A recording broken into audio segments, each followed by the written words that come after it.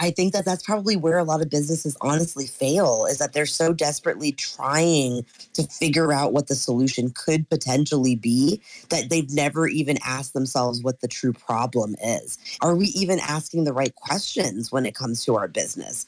Like, we assume that the problem is one thing, but we haven't even really done the analysis to identify what is tanking right now.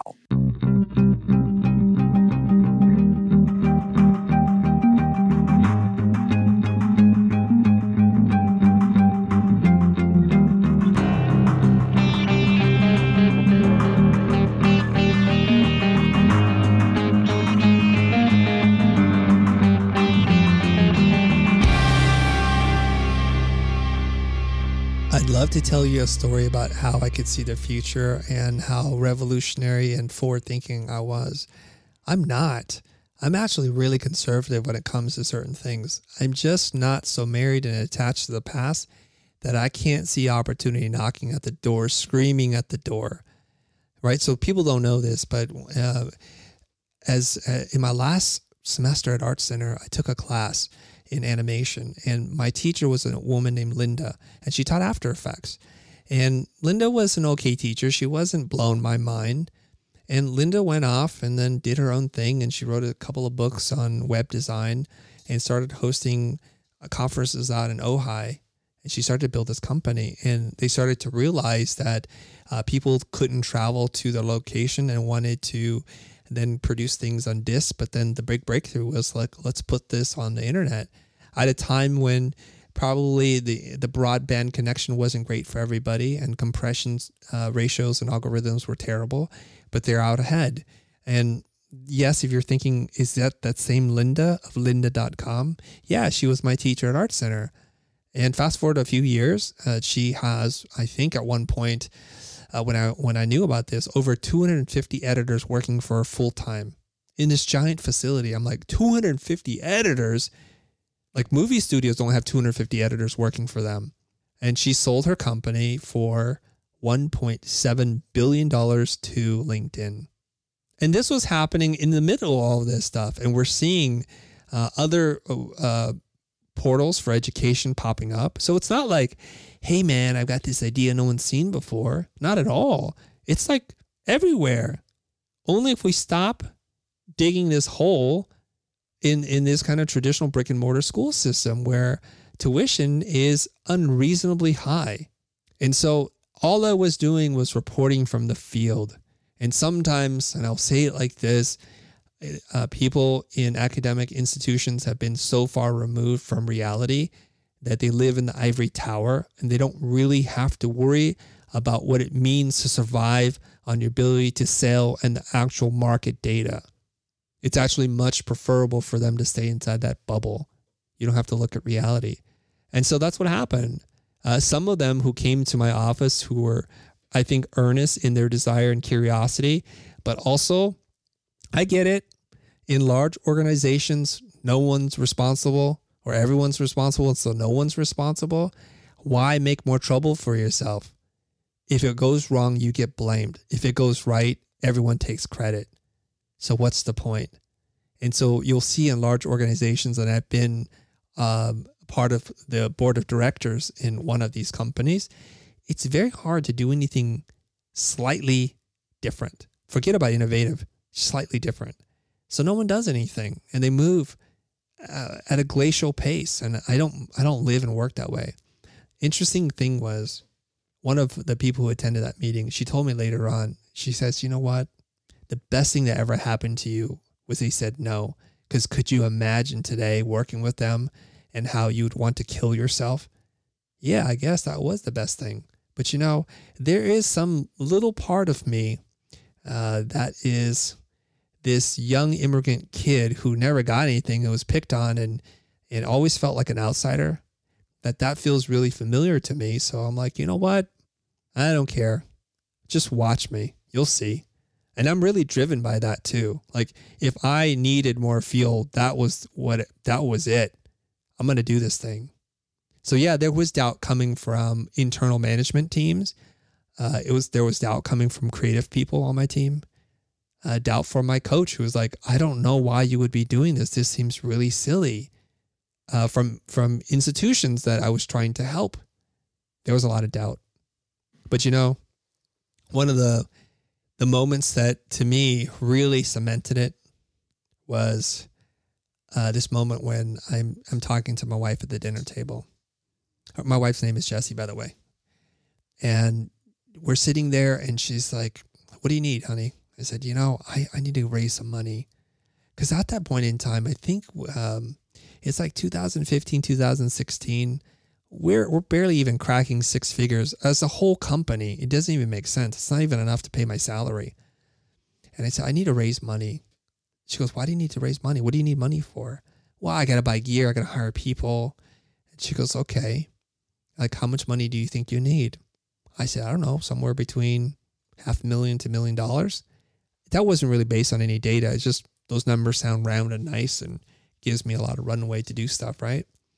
And she says, "Here's the thing. Like, I don't like the idea of you going around and asking for money. We have money. Why don't we just pull out the money in the market and our savings and you have access to all of it?" And you have to understand something about my wife.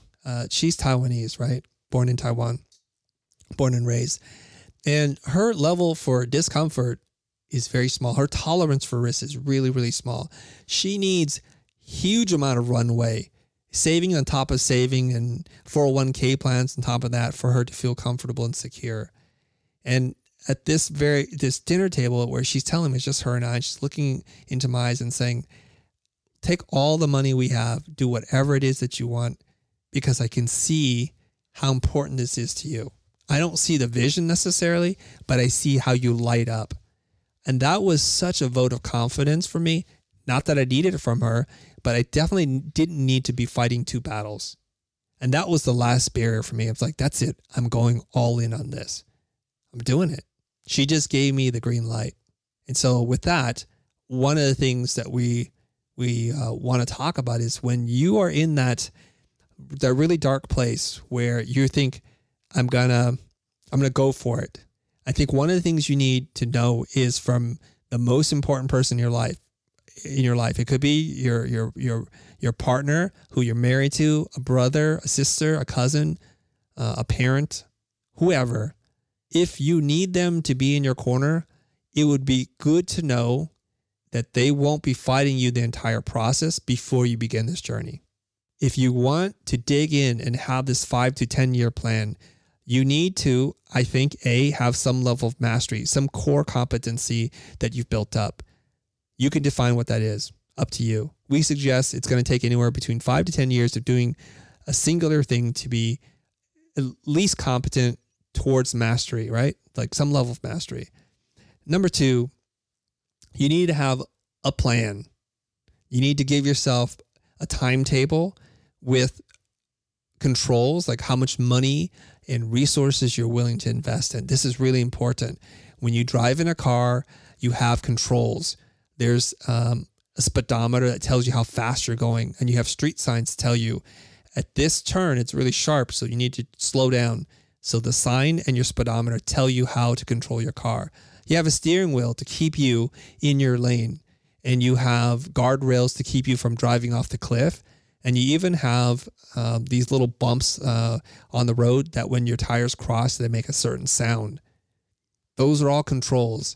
Here's the thing. A lot of us jump into whatever it is we're doing.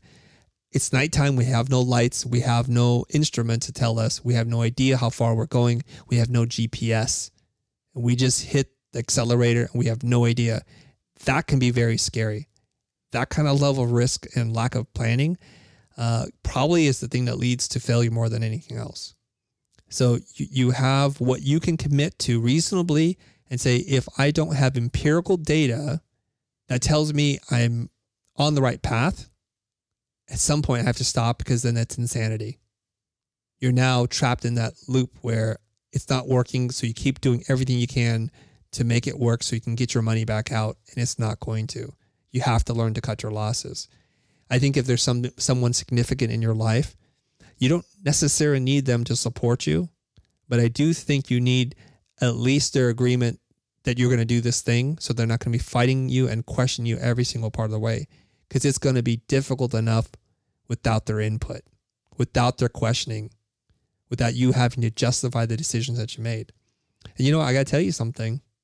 That decision was made, I think, somewhere around 2016. And despite my wife freeing up all the money and saying it's ready for you whenever you need it, haven't used any of it. It was just a gesture, and it was a huge gesture to me. Back over to you, Nidhi. Yeah, I mean, the buy-in, Chris, I think is 100% necessary. And it was a conversation that my husband and I had to have when I decided to become an entrepreneur as well, because and even going in on Clubhouse or doing, the social media stuff I'm doing right now, we had to have a very real conversation around how many hours it was going to take to invest and to really build and commit to this. And, with social audio, for example, there was such an opportunity that it made sense to be spending 20, 25 hours hosting content and joining other people on their stages. And so, had we not had that conversation and that communication ahead of time, though, it would have been really easy for, there to be resentment or some level of disconnection because you just haven't gotten the buy-in. And then it's unfair to the other person who committed to you, to be your partner, but perhaps didn't sign up for what that was truly going to mean when you're really going all in on something. So that resonated very deeply, and it doesn't make it any easier. I think we could probably both attest to that, many hours that we spend away from our families, but it ends up being worth it because you see the impact that you're able to make, and that they also are supportive because they see the passion and how excited we all get when we're doing something that's in alignment. So that makes complete sense to me. And the guardrails was the other thing I wanted to re-emphasize, because I think so often, we think that it's a failure to pull back at some point when something is clearly not working, and our ego gets in the way. And our pride gets in the way, and we make poor decisions because we think it's a reflection of whether we, have the courage to persevere. But as we've had the discussion throughout this evening, if the data is showing you otherwise, please pivot at that point in time, right? Like, if you are not having success, then you have to make something different, and don't allow your ego and your pride to get in the way of you, overspending, going into debt, borrowing from people, and ultimately being miserable in your day-to-day life and resentful towards your business. So I just appreciated that you added that in, Chris. Yeah, my pleasure. I did find the data for the company and the revenue. So to put things into context so you can understand the amount of resistance I was facing, because a lot of you are like, well, why would people say crazy things to you knowing that this was going to work out? Well, it's not clear that it works out. And if it were clear, it wouldn't be a risk and everybody would be doing it. Hence, back to my theme, it's supposed to be hard, right? So to let you know, for the majority of the time in which I ran Blind, which was from 1995 until I guess it stopped being active in 2018, end of 2018, right? That we did somewhere between $4 to $5 million every single year. So easily an $80 million company, probably more than that. And so that's what all the people in the company are looking at. We're walking away from a $4.5 million machine that can just crank on this for as long as it can crank on it. So let's put that in context and reference to what the future, aka the school, was doing. The school is the original name until Jose and I split up as partners, and we can talk about that in a little bit if we want to. In 2014, after running the business for an entire year, we grossed, not profited, $15,000. $15,000. And so you can see anybody that's looking at this, they're going to say, well, there's a $4.5 million company, and you're saying you're going to dedicate all your time to this other company that's going to make you $15,000. And I do want to explain a little bit after I reveal the numbers to you what the heck I'm thinking here. In 2015, full year of running the business, we're learning, we're growing by 300%. It's also a remarkable growth curve. We earn a whopping $42,000 a year. To put that in context, the lowest paid employee that I hire at Blind makes more money in their annual salary than we made as an entire company.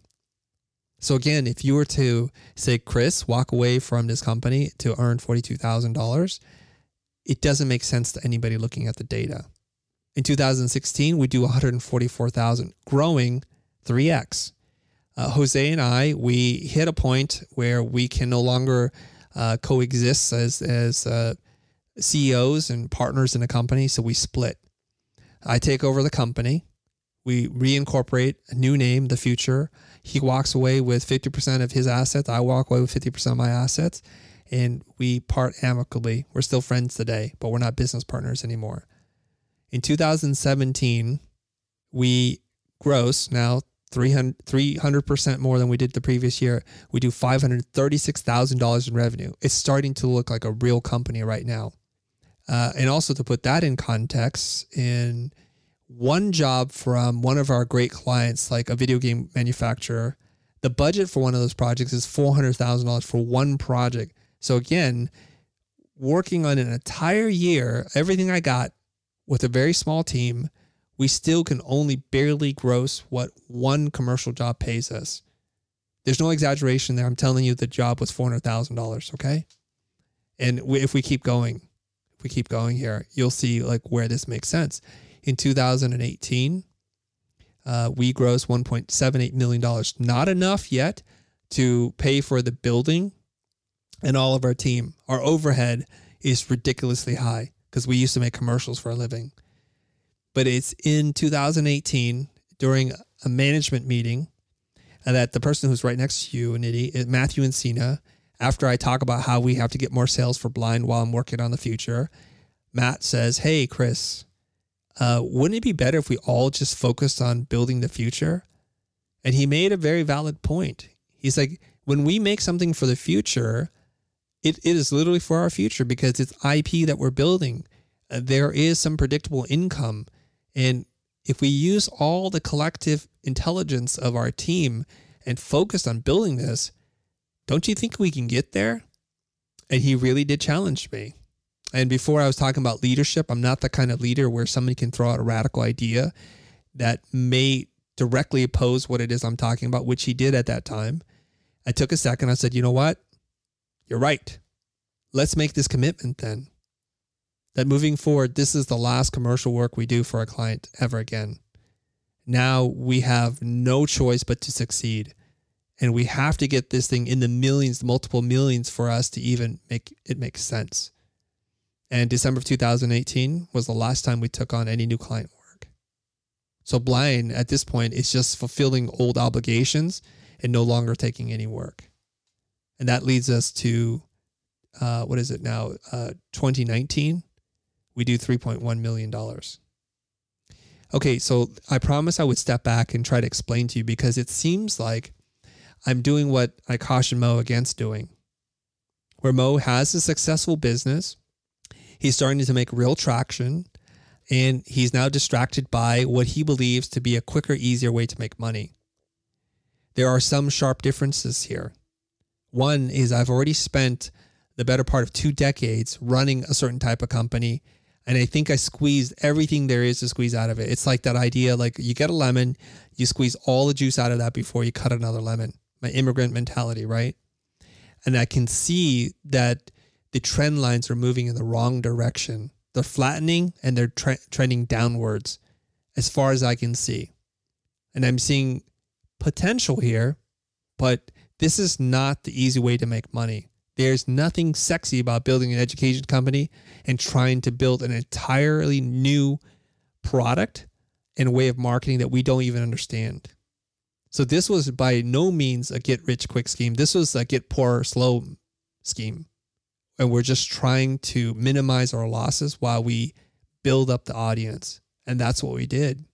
We kept plugging away at it day after day, month after month, year after year. It took us over 2 years to get 10,000 subscribers on YouTube. 2 years of making content to get that. Some days we get that in a single day for comparison. So yeah, I don't blame the people who questioned us. They just couldn't see what we could see. They didn't believe what we believe, and they were not on this mission to change the education system the way we're trying to. So I would just put that out there for everyone to understand. Nitty, back over to you.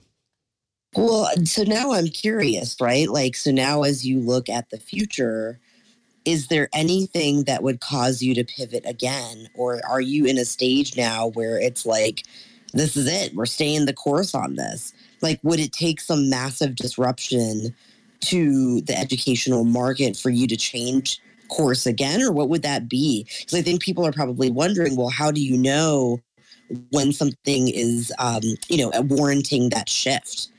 So I wonder what that would be for you. Like, what would convince you to do something different at this stage? You mean like to enter a whole different field again? Yeah, to do another, if you were ever, and I can't imagine you doing this, but just hypothetically speaking, is there anything that could happen outside of just a catastrophic shift in the market that would convince you to do something else? Okay, so that's a really good question. I don't think there would be, Eddie. At this point, I have told people this and they're like, stop talking like that. I think of my life as a 3-act play or 3-act story, and I'm in the 3rd act of a 3-act story. There's no 4th act. There's no sequel to the story. When I talk about commitment and grit and all that kind of stuff, I really do mean it. I cannot see myself doing anything else except for to be a teacher. So it might not work at the scale in which I'm doing it right now, and I'm okay with that. But I'm ready to let this be the final title that I wear as an educator, as one who tried to change the system, and I'm ready to go down with this ship. Now, luckily though, through the previous 20 plus years of grinding it out, I have enough of a financial cushion that I don't need this to be a money-making venture. And in fact, it has not been a profitable company for us until last year. It has just been me making money, putting it right back in, stealing from Peter to pay Paul. I don't want to admit this to a tax consultant or anything, or the IRS, but we did siphon and use resources from Blind in order to support the future, because the future could not have survived given its revenue.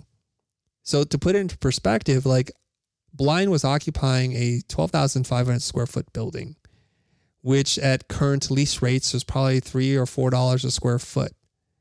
So if you just do the math at $4 a square foot for a 12,000 square foot building, we're talking about $48,000 in rent. And just the overhead, just the building itself, forget about maintenance, electricity, subscriptions, computers, and staff. We were burning more money in rent than we were making in an entire year. That's why I was like, yeah, this is not a way to get rich. And we used the equipment that we owned from Blind to produce the videos. And we borrowed the team, which didn't make it on the books, so that we can run the future. And I want to make a point of something here. The thing that I told Mo during the call, and I made a much stronger point after the call on a one-to-one conversation with him, is get successful at doing something. Success opens more doors for you. If he can just get really good and get into the upper echelon, however you want to define that, in terms of the people who do social video content, then build up a runway, build up notoriety and expertise, and everything that you want will start to open up. And it won't have to be such a struggle. Well, you have money to hire people to help you. That'll free up your time so that you can read and study and attend workshops, travel the world and speak and work on this course that's going to be really, really amazing. But furthermore, you have now social proof. You have empirical data to back up that you know how to make and run a successful company. And that's the funny thing about how humans work, right? We're heavily reliant on the information provided to us by others as whether or not we should trust an entity or not. We buy a car because it won the JD and Power Associates Award, a Motor Trend Car SUV of the Year, whatever it is. Whatever film critic says this is good, we're like, it must be a decent film. But when you don't have that success because you've not stayed in the pocket long enough, you can't point to a single thing. This goes back to the empirical data. Do you have some form of success that you can point to leverage that into your next venture? I find that successful people, whether they're entrepreneurs or not, they trade up on their experiences for bigger and better opportunities. You trade a small problem for a bigger problem that's more important, and you keep trading it up. You work with a local mom and pop restaurant to trade up for a national and then an international restaurant or a multi-chain franchise. You just trade up. And so from one point of view, you can look at this and say, well, What do? He kept switching gears, and I really didn't. See, all of this stuff was built up on a foundation of design. That's what I studied in school. I parlayed that into motion design, which is just, another discipline of design. And I did that for a number of years, for 20 plus years. And then I got into doing branding, and brand strategy was going right back to my roots in design and my background in advertising. And when we go and make the future, what are we talking about? I'm making videos, which that's what I did for 20 years, talking about design, which I taught for 15 years, which is built on top of a 4-year education studying design, 20 years practicing it. And then I overlap that with entrepreneurship, which I was trained by my mentor for 13 years and running my company of practicing 20 plus years. So it wasn't really starting over. It wasn't pivoting out of this whole space. I have a friend who's great at doing SEO, and now she wants to do coaching and she wants to do life coaching. Maybe those two things are related. I can't really see the connection there. But you see, like when you do that super hard pivot and you change the whole category, you're kind of starting from the bottom up again. Time for a quick break, but we'll be right back.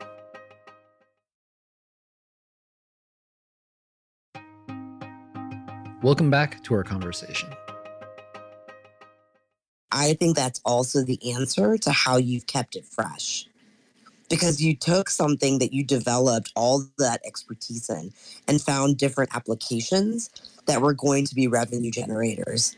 And I think that answers people's question, because I know I've seen so many tweets as we've had this conversation around, being able to really focus in, but finding the little nuggets and gems along the way and enjoying the process of getting to the goals eventually, right? Looking at that marathon versus the sprint.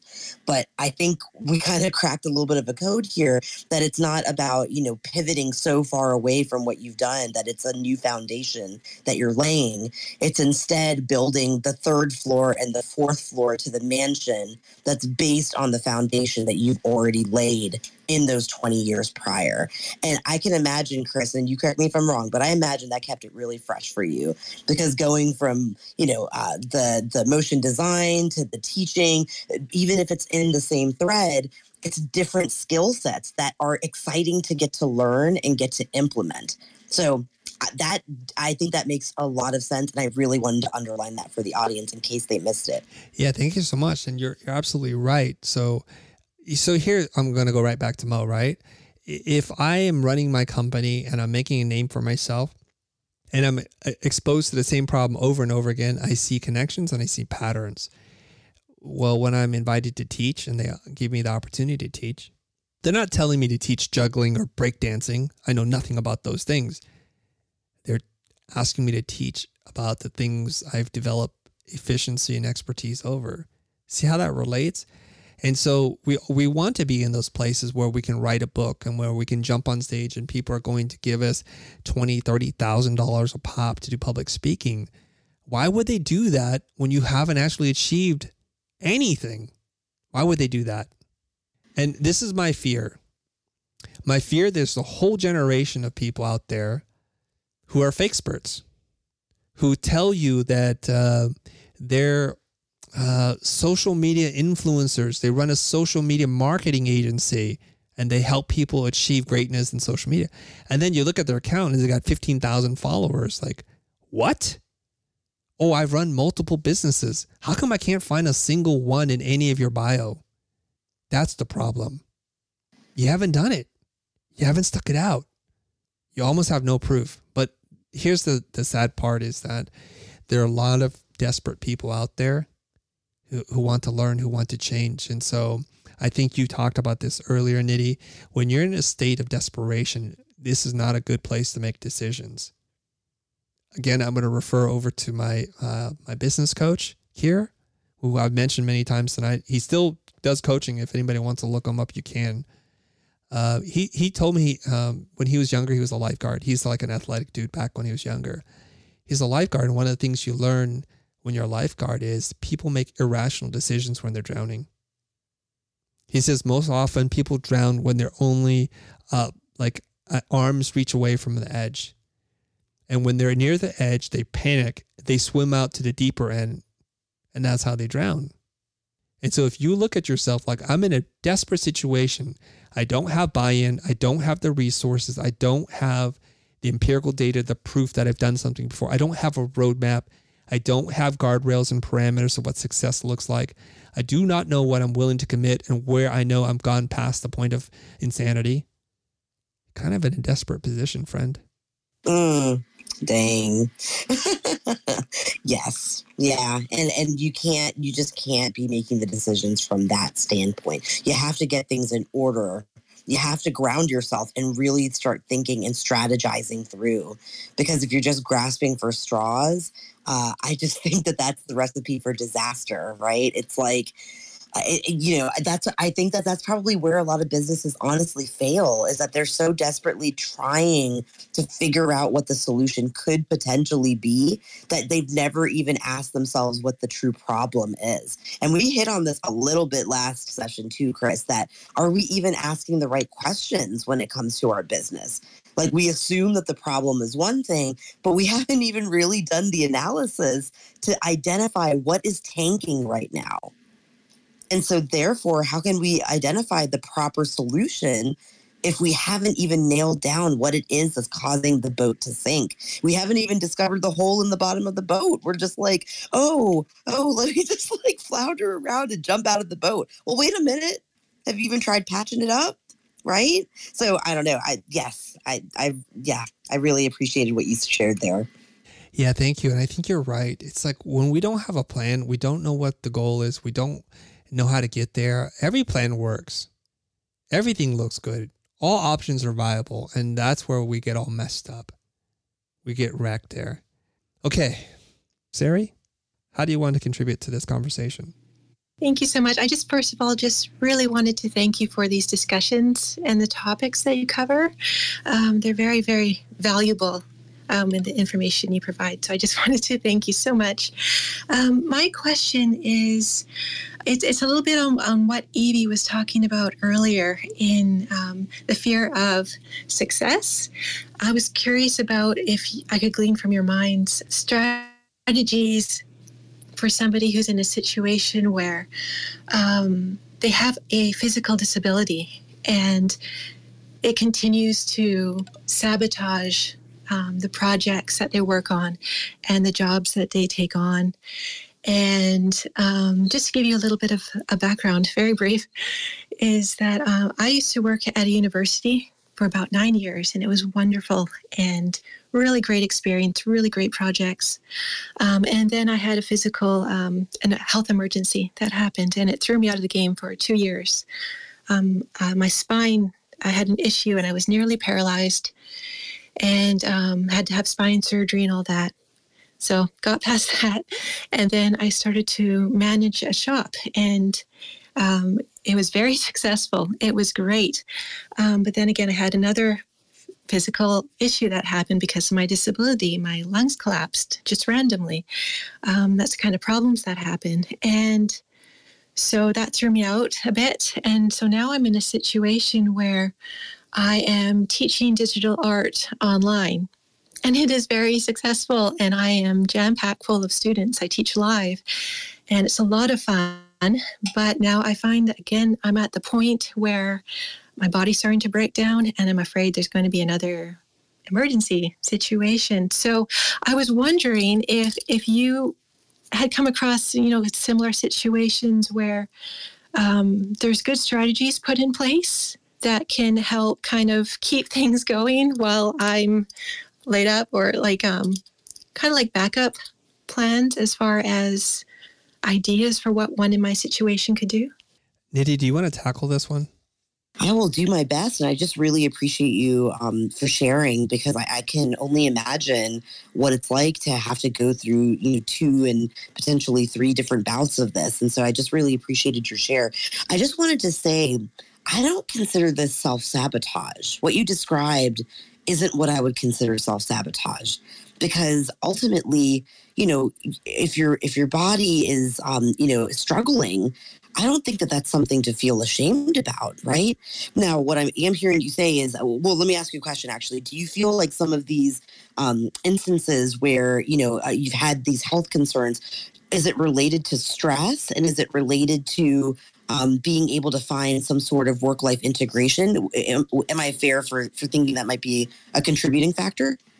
Sarah? Yes, absolutely. Stress does seem to trigger it, and so what ends up happening is I pivot to something else that seems like it might be more physically easier to do, and so now I'm working online. But then again, whenever I do something, I put everything into it, so I'm wearing myself out again. Yeah, no, that makes complete sense. So then this is something that I think touches on a piece of the conversation that we've had this evening, which is being able to adapt your business to incorporate some of the opportunities for self-care and a little bit of a different balance. So I wonder if there are opportunities leading up to some of these flare-ups where your body is starting to signal to you that, oh man, I'm having aches and pains, or geez, the exhaustion is really taking hold. And I always find that when we're able to address things on the onset and on the buildup, it's much easier to do the prevention than it is to do, the work to reverse it once it's in motion, right? So some things that have worked for me, and I have I'm immunocompromised myself. Definitely a different situation, but I can just speak from my own experience that I've also gotten to a place of exhaustion and burnout, to where I was nearly hospitalized for pneumonia multiple times, and it was my body's way of telling me that, I'm shutting you down. Like, we can't continue doing this. And it's a very real concern, I think, where we push ourselves to that breaking point. But what I discovered as I reflected on that experience, and worked through with my therapist too, was that there were a lot of missed cues along the way, that actually leading up to that, I had that physical exhaustion, that feeling of tiredness. I noticed that my body was reacting in really poor manner to the stress that I was experiencing. But even despite that information, I didn't have the self-awareness to be able to make the pivot. So what I would encourage you to do is to kind of think about, are there opportunities for me to create a little bit more balance here, where I can recognize that I'm starting to approach this place and then have the opportunity to make a different choice and pull back and take good care of yourself and be able to replenish your tank, because we don't want you to get to a place where you're burning out and you're getting sick and you're getting hospitalized. And I really don't want anybody in the audience to think that, we should be grinding and that any goal is worth us getting ill. I don't agree with that. I think we should push ourselves. I think that there is importance in grit, but I also think that there's a line that we cross where it starts to become detrimental. And I personally don't think that any goal is worth, your mental health or your physical health suffering. So that was a bit long-winded, but I hope that was helpful. Thank you. It really, really was. I wanted to ask that because I'm at this point where I am about to hire somebody on to help manage the workload. But because of, a fear of history repeating, I don't want to be in a situation where I feel the need to pivot again, because of bringing somebody on and the responsibility to her for, income. It's very, very helpful. I really, really appreciate it. Stay the course and just shift the way that you're organizing the time and allowing yourself to build in during the season of your business just a little bit more of a break, right? So that way you prevent that cycle from repeating. You have a choice to be able to break that cycle, especially if you're noticing that pattern. So I think there's a great opportunity here, and I'm looking forward to hopefully getting an update, and wishing you all the best. Thank you. Up next is it Or? Go ahead. Or, Okay, go ahead. So I think my question or conversation is basically centered around when to pivot, to stop and keep going. Because with myself, I figure out that I struggle with this a lot because I keep saying, well, maybe there's a light at the end of the tunnel, keep digging, there's a diamond. But then at the end of the day, I'm listening to your conversation with Nitty. I'm seeing that you guys were talking about where there's a point where you have to be sane and say, well, I don't think this is working out. Let me pivot and do something else. And I'm saying this because I decided to quit my job with no runway I didn't think about that at all and start my own agency. And it's almost taken me a year before things actually started to move and look like, it's going to work out. But it was like for those first 12 months, it was just me feeling like I was going insane. But it was like, it kind of worked out. But it's like, when do you really know that this is really not working? You should pivot. Wait, so what was the question? When do you know like that your whatever goal you're trying to achieve is really not working out and you should pivot? Because like Nidhi was like, well, you really shouldn't keep going if something's not working out. But there's the concept of, the old motivational thing you're going where, don't quit, keep going, work it out. But it's like when you know that, well, this is really not working out for me, maybe I should stop what I'm doing right now and pivot. It can be very difficult to know when you're in the moment. And what I would say to you is this, just very broadly speaking, because I'm going to move on to the next person here, is you have a goal. And when I say pivot, I don't mean to pivot and change your goal. I just mean to pivot and change your approach. If this approach isn't working, try a different approach. And just throwing it back to be firm with your goals, be flexible with your approach. And that's all I can say to that. So it would seem insane to keep doing something and not see any progress whatsoever. And if the data is telling you new plan, you should not ignore that. But if your life changes, if you have some kind of dramatic life changes and your goals change and they're no longer in alignment, that's the one time where I'm like, okay, revisit that goal. That goal is no longer important to you. You're more mature, you're in a different headspace. Go ahead and do that. But please, the best way you can do this is to have a plan, to make a commitment. In 5 years, I'm going to be here. I'm not going to quit no matter what. And these are the guardrails. I will spend 25% of my savings. I will spend 100% of my savings. And when you get close to that, you have to just stop because you've given yourself the best shot of success and it doesn't look like you're going to achieve it. You got to change. All right. Okay. Thank you. You're very welcome, man. Okay. Last but not least, let's see who this is. Mariano, just come in strong. Finish this off for us, please. Hey, Chris. Hey, Nidhi, and hey to all the audience. First of all, I've been stuck for a long time. I just want to say to all the audience and all the people hearing this, don't quit. Don't quit. Just change the approach. Just keep going. But don't even think about quitting because it takes a lot of time and a lot of pressure by yourself.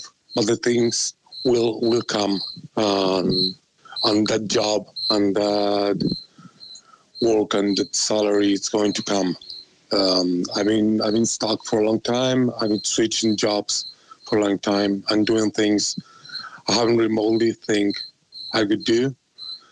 Up to now, I'm working as a project manager in a marketing company in the US remotely. I'm from Argentina, and I think my boss with the last job he gave me, he unstuck me, and I really appreciate what he have done for me because it's not just about the job. It's about that he changed the way I was thinking about all these things.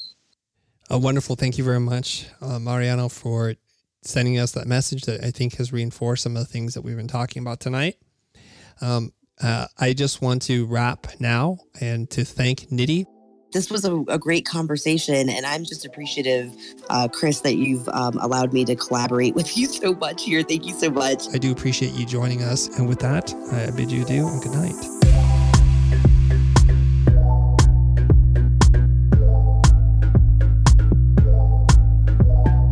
Thanks for joining us this time. If you haven't already, subscribe to our show on your favorite podcasting app and get a new, insightful episode from us every week. The Future Podcast is hosted by Chris Doe and produced by me, Greg Gunn. Thank you to Anthony Barrow for editing and mixing this episode, and thank you to Adam Sanborn for our intro music. If you enjoyed this episode, then do us a favor by rating and reviewing our show on Apple Podcasts. It'll help us grow the show and make future episodes that much better. Have a question for Chris or me? Head over to thefuture.com/heychris and ask away. We read every submission and we just might answer yours in a later episode. If you'd like to support the show and invest in yourself while you're at it, visit thefuture.com. You'll find video courses, digital products, and a bunch of helpful resources about design and creative business. Thanks again for listening, and we'll see you next time.